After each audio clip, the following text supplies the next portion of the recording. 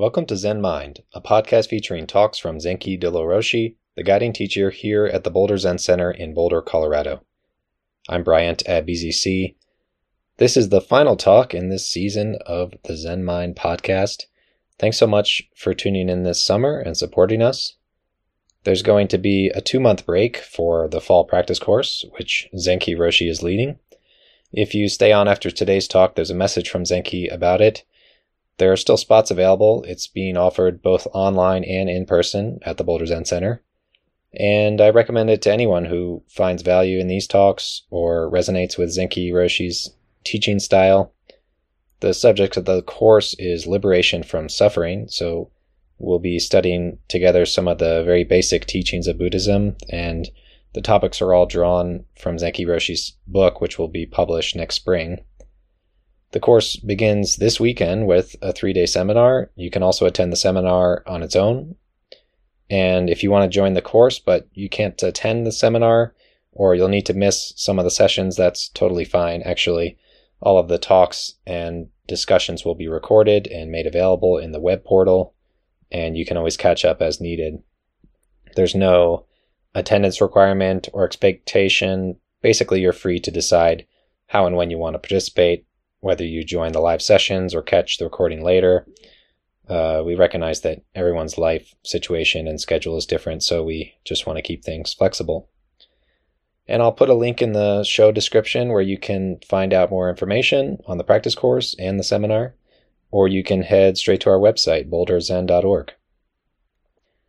And once again, thank you so much for listening and supporting Zen Mind and Zenki Roshi and the Boulder Zen Center. I want to especially thank everyone who has left ratings and reviews. Over the past few months, I've been asking for them, and the Zen Mind podcast has gone up quite a ways in its ranking on Apple Podcasts, which makes it easier for new folks to find us. So thank you, and since we're wrapping up this podcast season now, it's the perfect time to leave a rating if you haven't done so. It just takes a few seconds, no need to write anything if you don't want to, and it might not seem like much, but it's really making a difference. People are finding the Boulder Zen Center through the podcast, and we want to continue to make Zenki Roshi's talks more widely available. Okay, so this week we have the final talk in what's turned into a 5-talk series titled Studying the Way. Reminder to hang around after the talk for a short message about the upcoming practice course. And here's Zenki Roshi.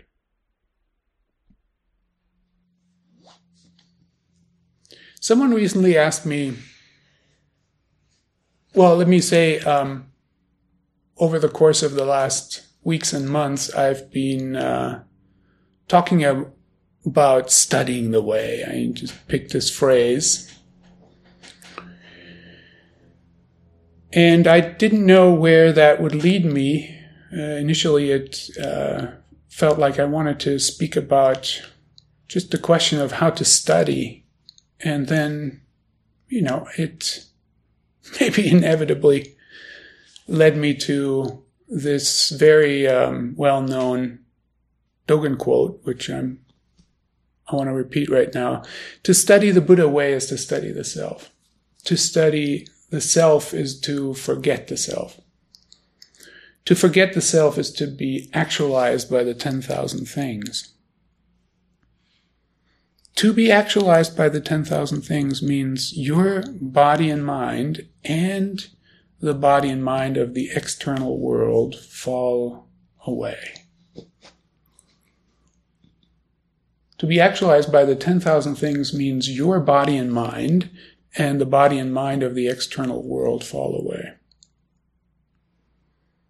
No trace of enlightenment remains, and this no trace continues endlessly. So someone recently asked me, I'm paraphrasing, that's how I got it, the gist of the question. When we say to study the Buddha way is to study the self, what is this self? Is it the small self? We're studying this body and mind, this thought process, this emotional process. this process of having preferences and acting accordingly?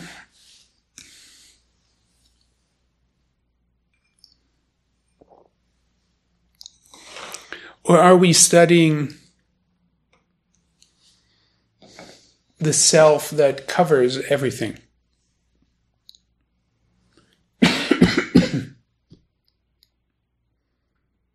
Capital S, self. Whatever that is. Okay. The self that covers everything is a phrase that Suzuki Roshi used.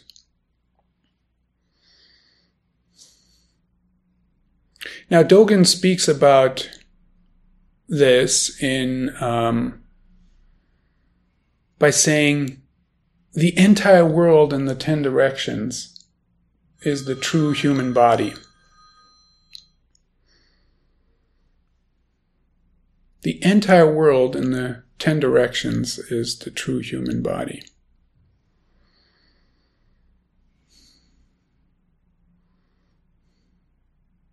So, I'm thinking, when you understand studying the self as studying this small self, this body and mind, your thinking process, your emotional process, etc., you are not recognizing that the entire world in the 10 directions is involved in this small process. The entire world in the 10 directions is involved in this small self. But when you think you are studying this small self, you're not recognizing that. It's absent from your view. I think this is quite normal. That the entire world in the 10 directions is involved in our ordinary selfing process is absent from most people's view. Well, when you think that you are studying the self that covers everything, the entire world in the 10 directions, you might be oblivious to the fact that this entire world in the 10 directions must express itself through this small self. It has to.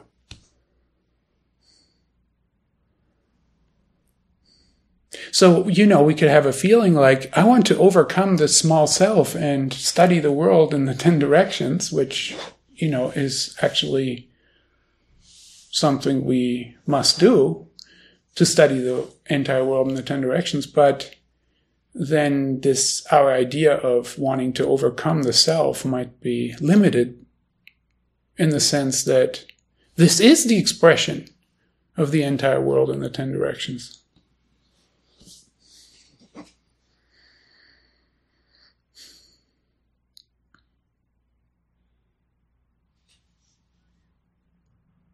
In this fascicle that is in the background of what I'm talking about, Body-Mind Study of the Way, Dogen's fascicle, Body-Mind Study of the Way, he says, study the 10 directions in one particle of dust. But do not think or do not confine the 10 directions to one particle of dust.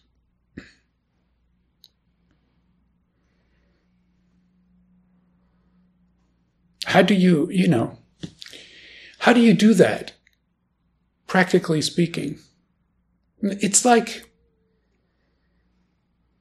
noticing something that is happening in our experience. That's what we have. That's our starting point always, our own experience. To notice something that is present in your own experience, to bring your presence to that.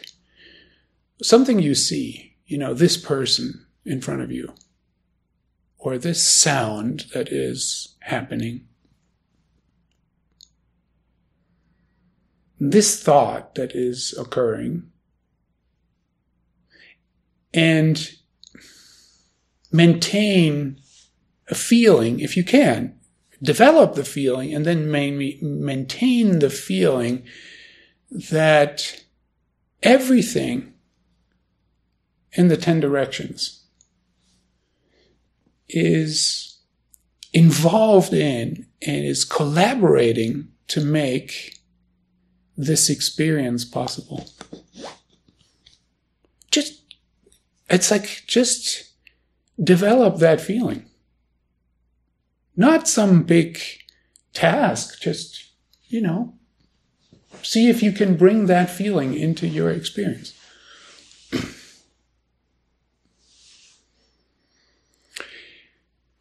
We are working with translations when we read Dogen, right? This has come up recently. People asked me, what translations to use and so forth. So I'm just saying we are using translations, and the translations differ because the translations that we have, if you don't speak that kind of Japanese from the 13th century, that's most of us, differ. They already interpret. They differ quite a bit. So remarkable.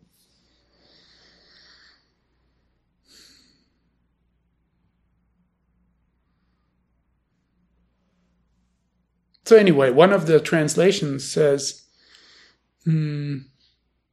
works with the word consider. Consider the entire world in the 10 directions. The true human body.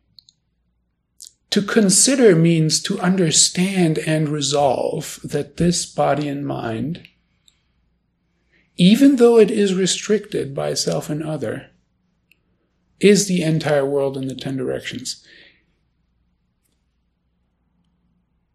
So, this idea, to consider this idea is to understand and resolve, is to take the view. So I'm interpreting it that way. To take the view, which I've just suggested, take the view and resolve, form an intention that this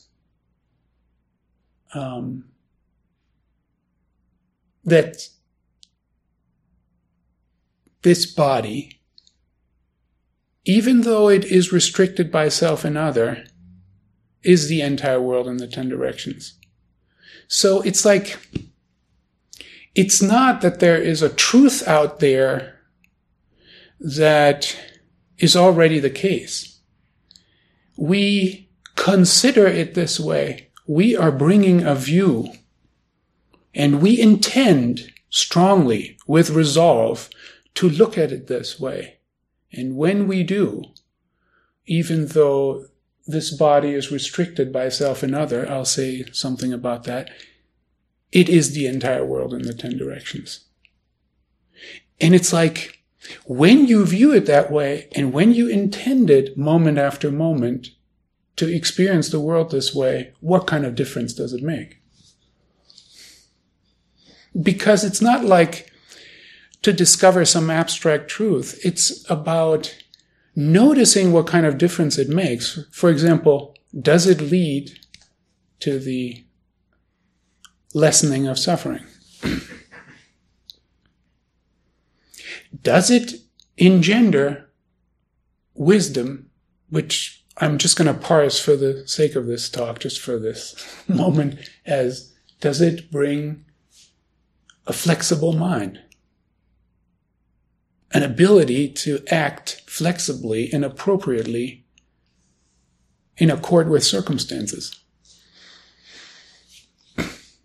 Does it increase compassion to consider this body to be the entire world in the 10 directions, or to consider the entire world in the 10 directions coming together to form this body? Does this bring a compassionate attitude? If it does, if it makes these differences, liberation from suffering, a flexible mind that can act in accord with circumstance, and if it brings a deeper resonance with other beings, it's like then it is considered the truth.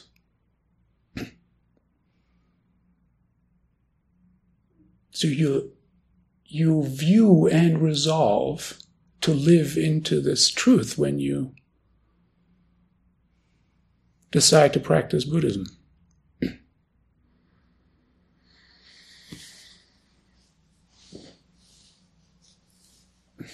I want to try to share an experience with you from my Qigong practice, which I don't know if it's going to work, but I'm going to try. There's a practice in the system that I do that is called thinking energy. And this is the first confusing thing about it, the name of the exercise. But it's teaching me something. It's translated from Chinese. And thinking there isn't the kind of thinking that we have in mind.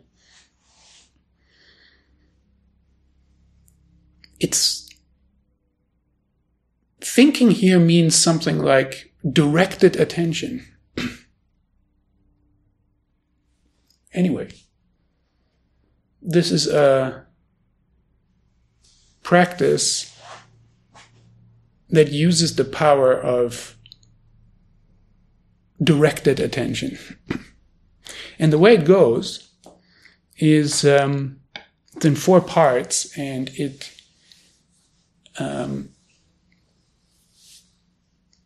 starts with the right hand, and then you take the left hand, and then you take the right foot, and then you take the left foot. So it has these 4 parts. And so I'm just going to demonstrate the hand because my feet are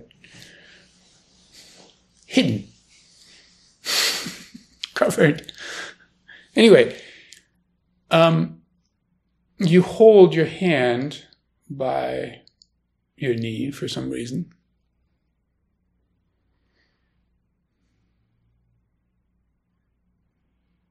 And part of the system is that you've already developed mixing upward, let me call it that way, upward and downward energy in your torso.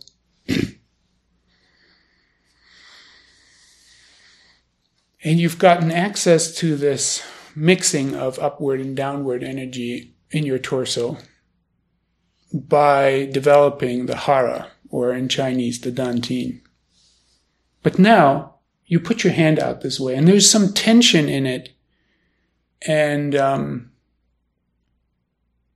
you're looking at it with intent. And then you breathe into your hara,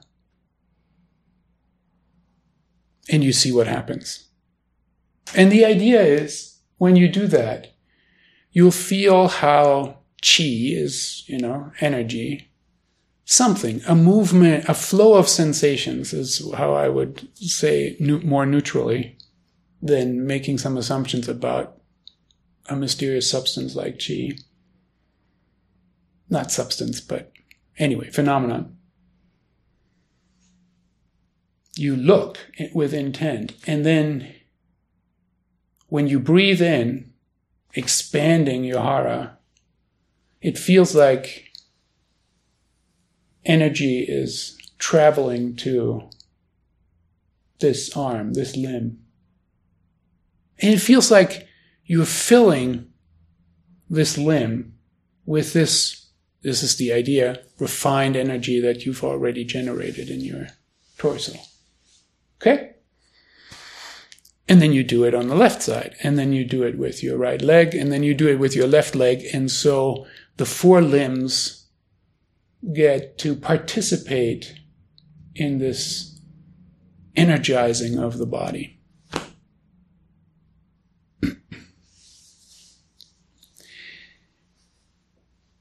So recently I've been experimenting with the help of my teacher,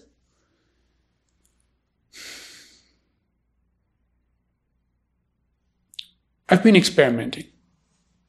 And one view, that I've discovered that is sort of built into the exercise, but it's something that is I'm already receptive to is that there needs to be a pathway, like from here to there. This energy needs to come from here and travel to there.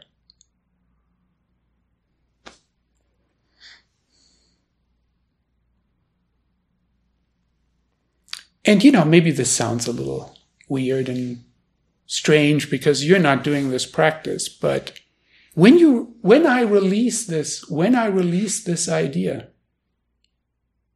of a pathway, it can come directly from the 10 directions. It's like the hand can just be energized. You're looking at it with intent, right? It can just be energized directly from the 10 directions. It doesn't have to come from here. It's already there.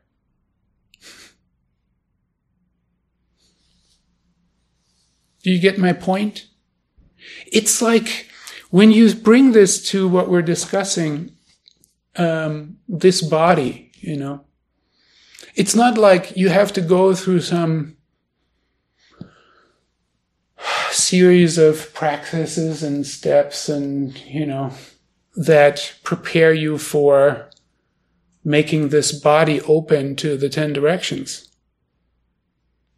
You can have some idea like this. Like, I'm not ready to practice this, or this isn't something that's accessible for me, but it's like there's a limitation in my thinking that makes me think that it has to go a certain way. As if, like in my analogy here, energy has to travel from the hara to the hand, thus filling the limb. But it's like, it can just come from nowhere, which means from everywhere, and then fill the limb.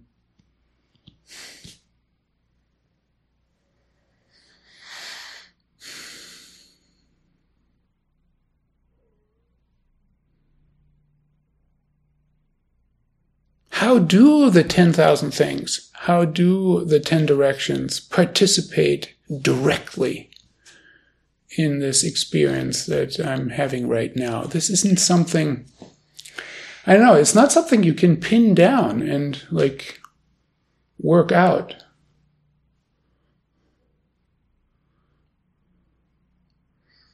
But it is a feeling. Not some, emotion, that falls into a particular kind of category, but a subtle feeling.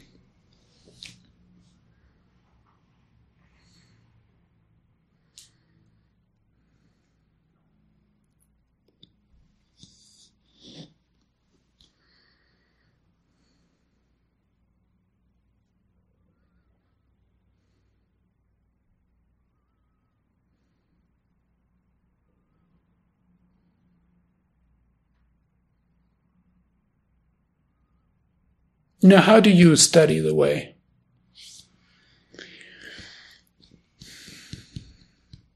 I think this setup of Zen practice, the way we are doing it here, is quite difficult.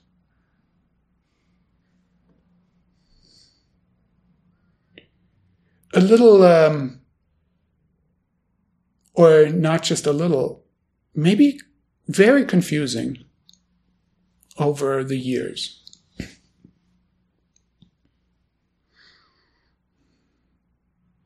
Because there are these weird instructions you get. On the one hand, you're told to do certain things like maybe count your breath or do walking meditation a certain way, or breathe into your hara and things like that. And then there are these other instructions that take everything away and say, well, really just sit and don't do anything. Or don't study a thing. It's all like, it's not in the words and concepts. So you know what I mean? So it's like, so what should I do? Should I read something? But then I feel bad that I'm reading something because probably I want to help my practice, but probably I'm harming it. Or then when I sit, should I do nothing or should I bring attention to my breath? I bring attention to my breath, but that's kind of hard. Maybe I'll just do nothing. But then I'm just thinking, and when I'm just thinking, then I don't think that can be right.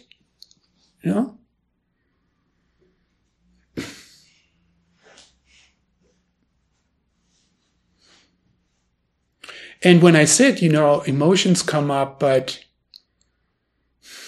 should I have emotions? Maybe emotions are not Zen. Like someone, again, I'm paraphrasing, recently asked me, like, is it okay to talk to you about my emotions? Like, it's amazing question, because it's like this whole Zen thing has been set up to disqualify emotions, like as if they don't belong to your human existence. Or if you still have them, then you are just like, you're not even a beginner yet.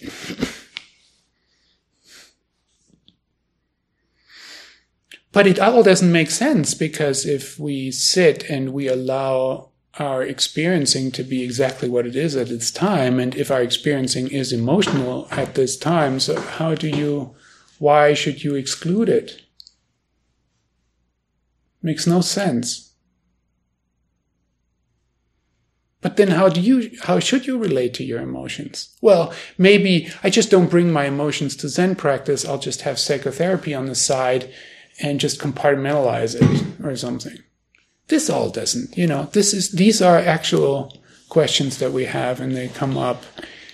How do they come up? Just from sitting and being intimate with your human existence. That's one. And then from listening to people who talk about that.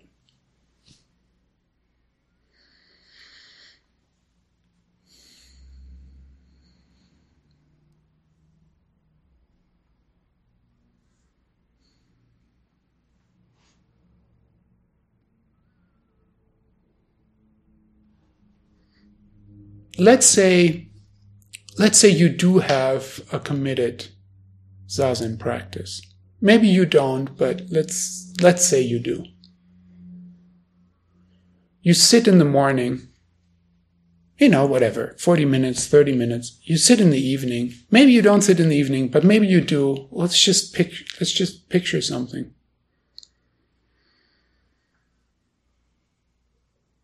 And this sitting in the morning and in the evening is now folded into your aliveness, into your process of living. And you keep folding it into it out of some faith.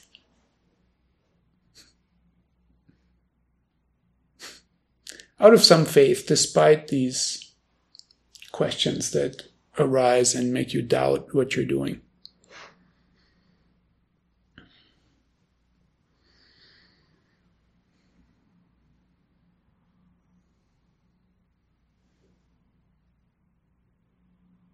I think because we come to practice usually because there is some suffering, discontent, stressful experiences, friction in our lives. Because we come to practice this way, we hope that some progress will be made.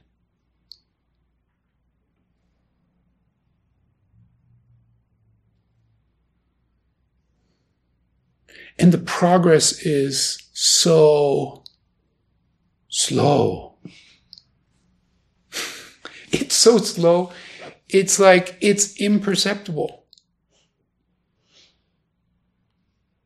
So you may doubt that it makes any sense to continue with this practice.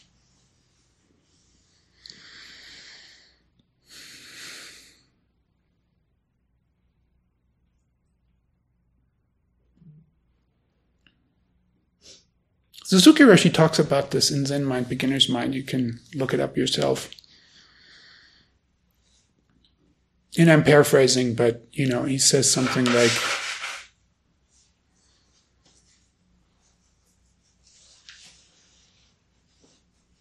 practice is not like taking a shower. It's like walking in the fog. And you get wet little by little. And then, after this slow, little by little process, you find yourself to be completely wet. And he says, this is the Soto way. Well, you can read the metaphor, right? The Soto way is not looking for the shower, the Kensho experience, the enlightenment that turns everything around. Actually, that's downplayed. I'm not even making a judgment here what's good or bad about that. It's just like a description. It's not only are you expecting that progress is little by little, imperceptibly maybe so, it gets worse. No, it gets better. It's like you give up all ideas about progress.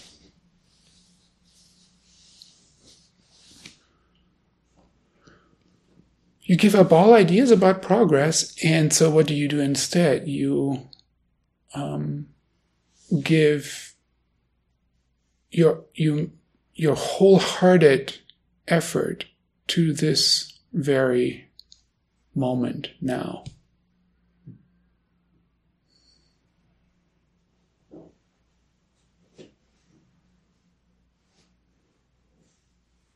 Who cares what happens in the future? Be here with your practice.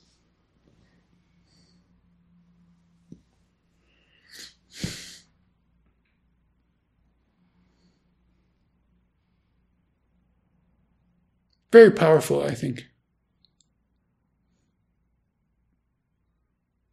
And difficult, right? Difficult because I want to fix something about myself in some thoroughgoing way.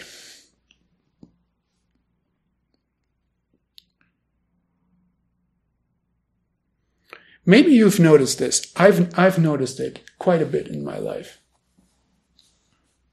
So walking this slow, little by little path, which I've done for 25 years now, and I don't do this a lot, but, I can. Because I am trying to actually not evaluate my practice, I try to, it's not even trying, it's a feeling that it's not helpful to evaluate my practice. So I don't do it very much. But if I do look back, it's like there are certain problems I just don't have anymore. They are gone. It's funny. It's like, well, it's also not true that they're gone. They are not gone, but they don't present themselves as problems anymore.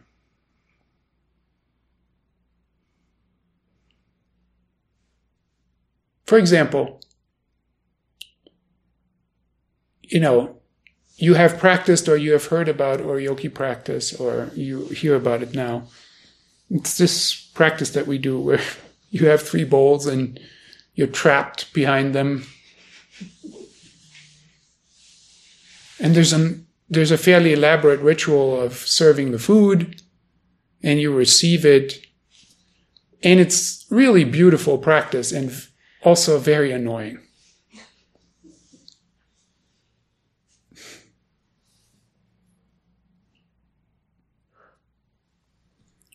Well, as I'm saying this, I'm very annoying. It's like, I hated Oryoki practice. It was just like, I loved it and I hated it when I was doing sesshin. Like, it was the most painful stuff because I was doing okay when I was sitting, and my intention was like really not moving. Is it a little,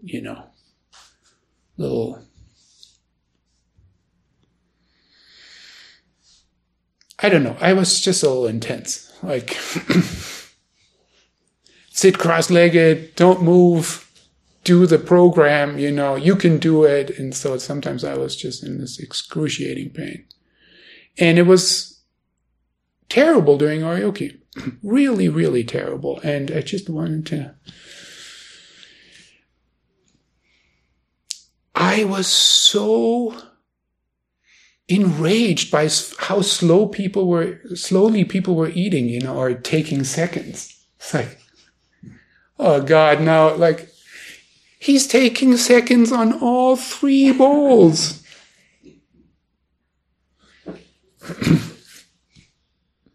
But that was very selfish, like, just my pain. But it was also, I can see now in hindsight that I had certain ideas about how this whole ritual I was serving and receiving the food, which has, prescriptions and certain ways to do it. Like, I got into it and there was a right way to do it. And when someone didn't do it right, it's like, I got, judgy, It's like, to summarize, it is not even thoughts. Yeah, there are thoughts, but it's just this feeling. It's like, God, just, do it right.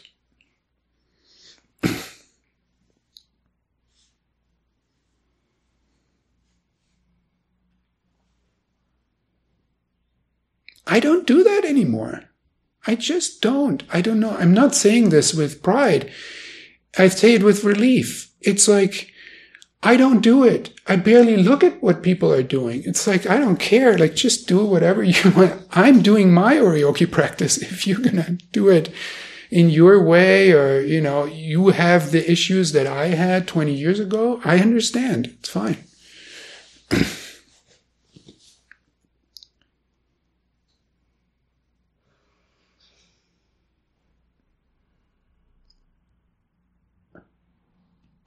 Here's the thing. Again, I'm talking about myself because I want to make it real. I'm not trying to say that I've accomplished something magnificent. I think it's nothing great, but actually it's like, it's a huge difference.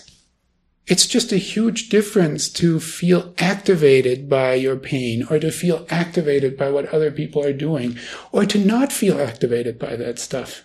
It's just huge. I'm glad that I feel less activated by these things. A lot less.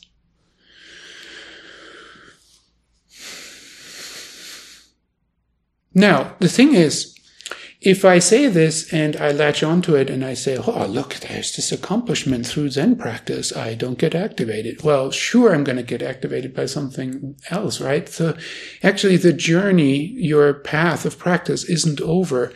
It's like the obscuration of my annoyance and judginess that was more pronounced 20 years ago than it is now, which I'm recognizing it's a lot less, is now that curtain has been parted, there's just more stuff that is subtler. So I get to work with that. While I was, locked into this problem that I had 20 years ago, I had no clue that these other subtleties were waiting for me to be addressed. So I'm not saying there's something accomplished. I'm talking about this path, little by little. And yet, something does happen, because when you look back, it's like, whew. It's actually, I'm not that much of a mess anymore.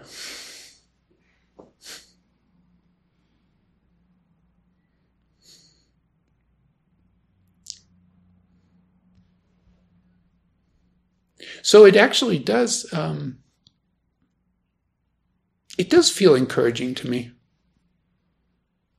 On the one hand, it's encouraging. On the other hand, I also know, this path is endless. There is no arriving at some, point. It really is a moment-by-moment practice. And to dedicate yourself, this is the point, to dedicate yourself fully to that moment-by-moment practice doesn't seem like, I have a goal and I can accomplish it, but something happens nonetheless. So maybe, as it is said, maybe this requires a certain kind of faith, or maybe it just requires a certain kind of astuteness to notice the subtlety of your experience and not demand too much, like this difference between taking a shower and walking in the fog. I want the shower. The fog isn't good enough for me.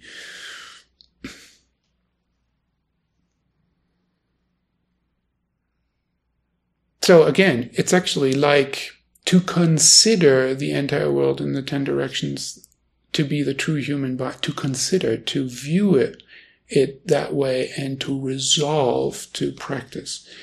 It's like here too, to view the path in this way, that's in this Soto way, and to resolve to practice like this.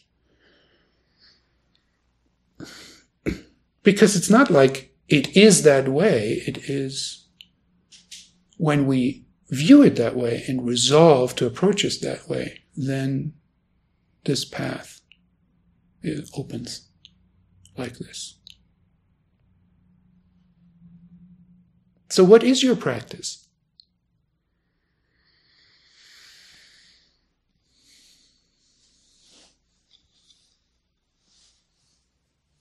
This is, by the way, this is what I would like to address in this practice course that's coming up starting October 1st. I titled it Liberation from Suffering. But the feeling underneath it is not liberation from suffering once and for all.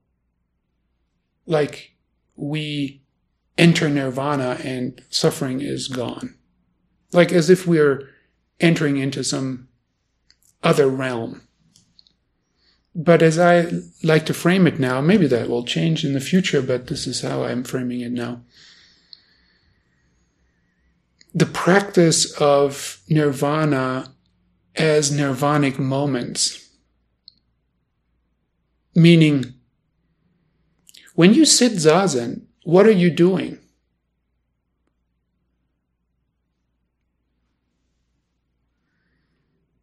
Uchiyama Roshi calls the zazen practice the opening the hand of thought. Thought is like a grasping hand, and zazen is like an opening hand. Not even an open hand, an opening hand.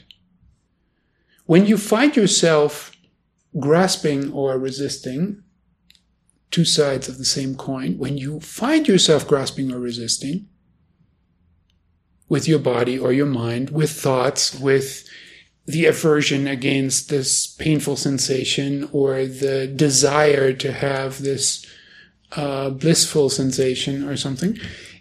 When you find yourself grasping and resisting, your intention is to release it. When you find yourself opposing something that is actually happening, when you don't want this person to do what they're doing, you notice that friction, you notice that resistance, you notice that grasping for a world that is different than it is, and your practice is to release it. When are you going to do that release? Just now. As you're noticing that friction in your life, that's when you do it. Okay, just like that. So if you understand in zazen, if you understand each thought as a way of grasping something, grasping a situation with this view, grasping a situation with this plan or with this desire, your resolve your view and your resolve is to let that go, to release that. What will come from this moment-by-moment repetition of the practice of release, release, release?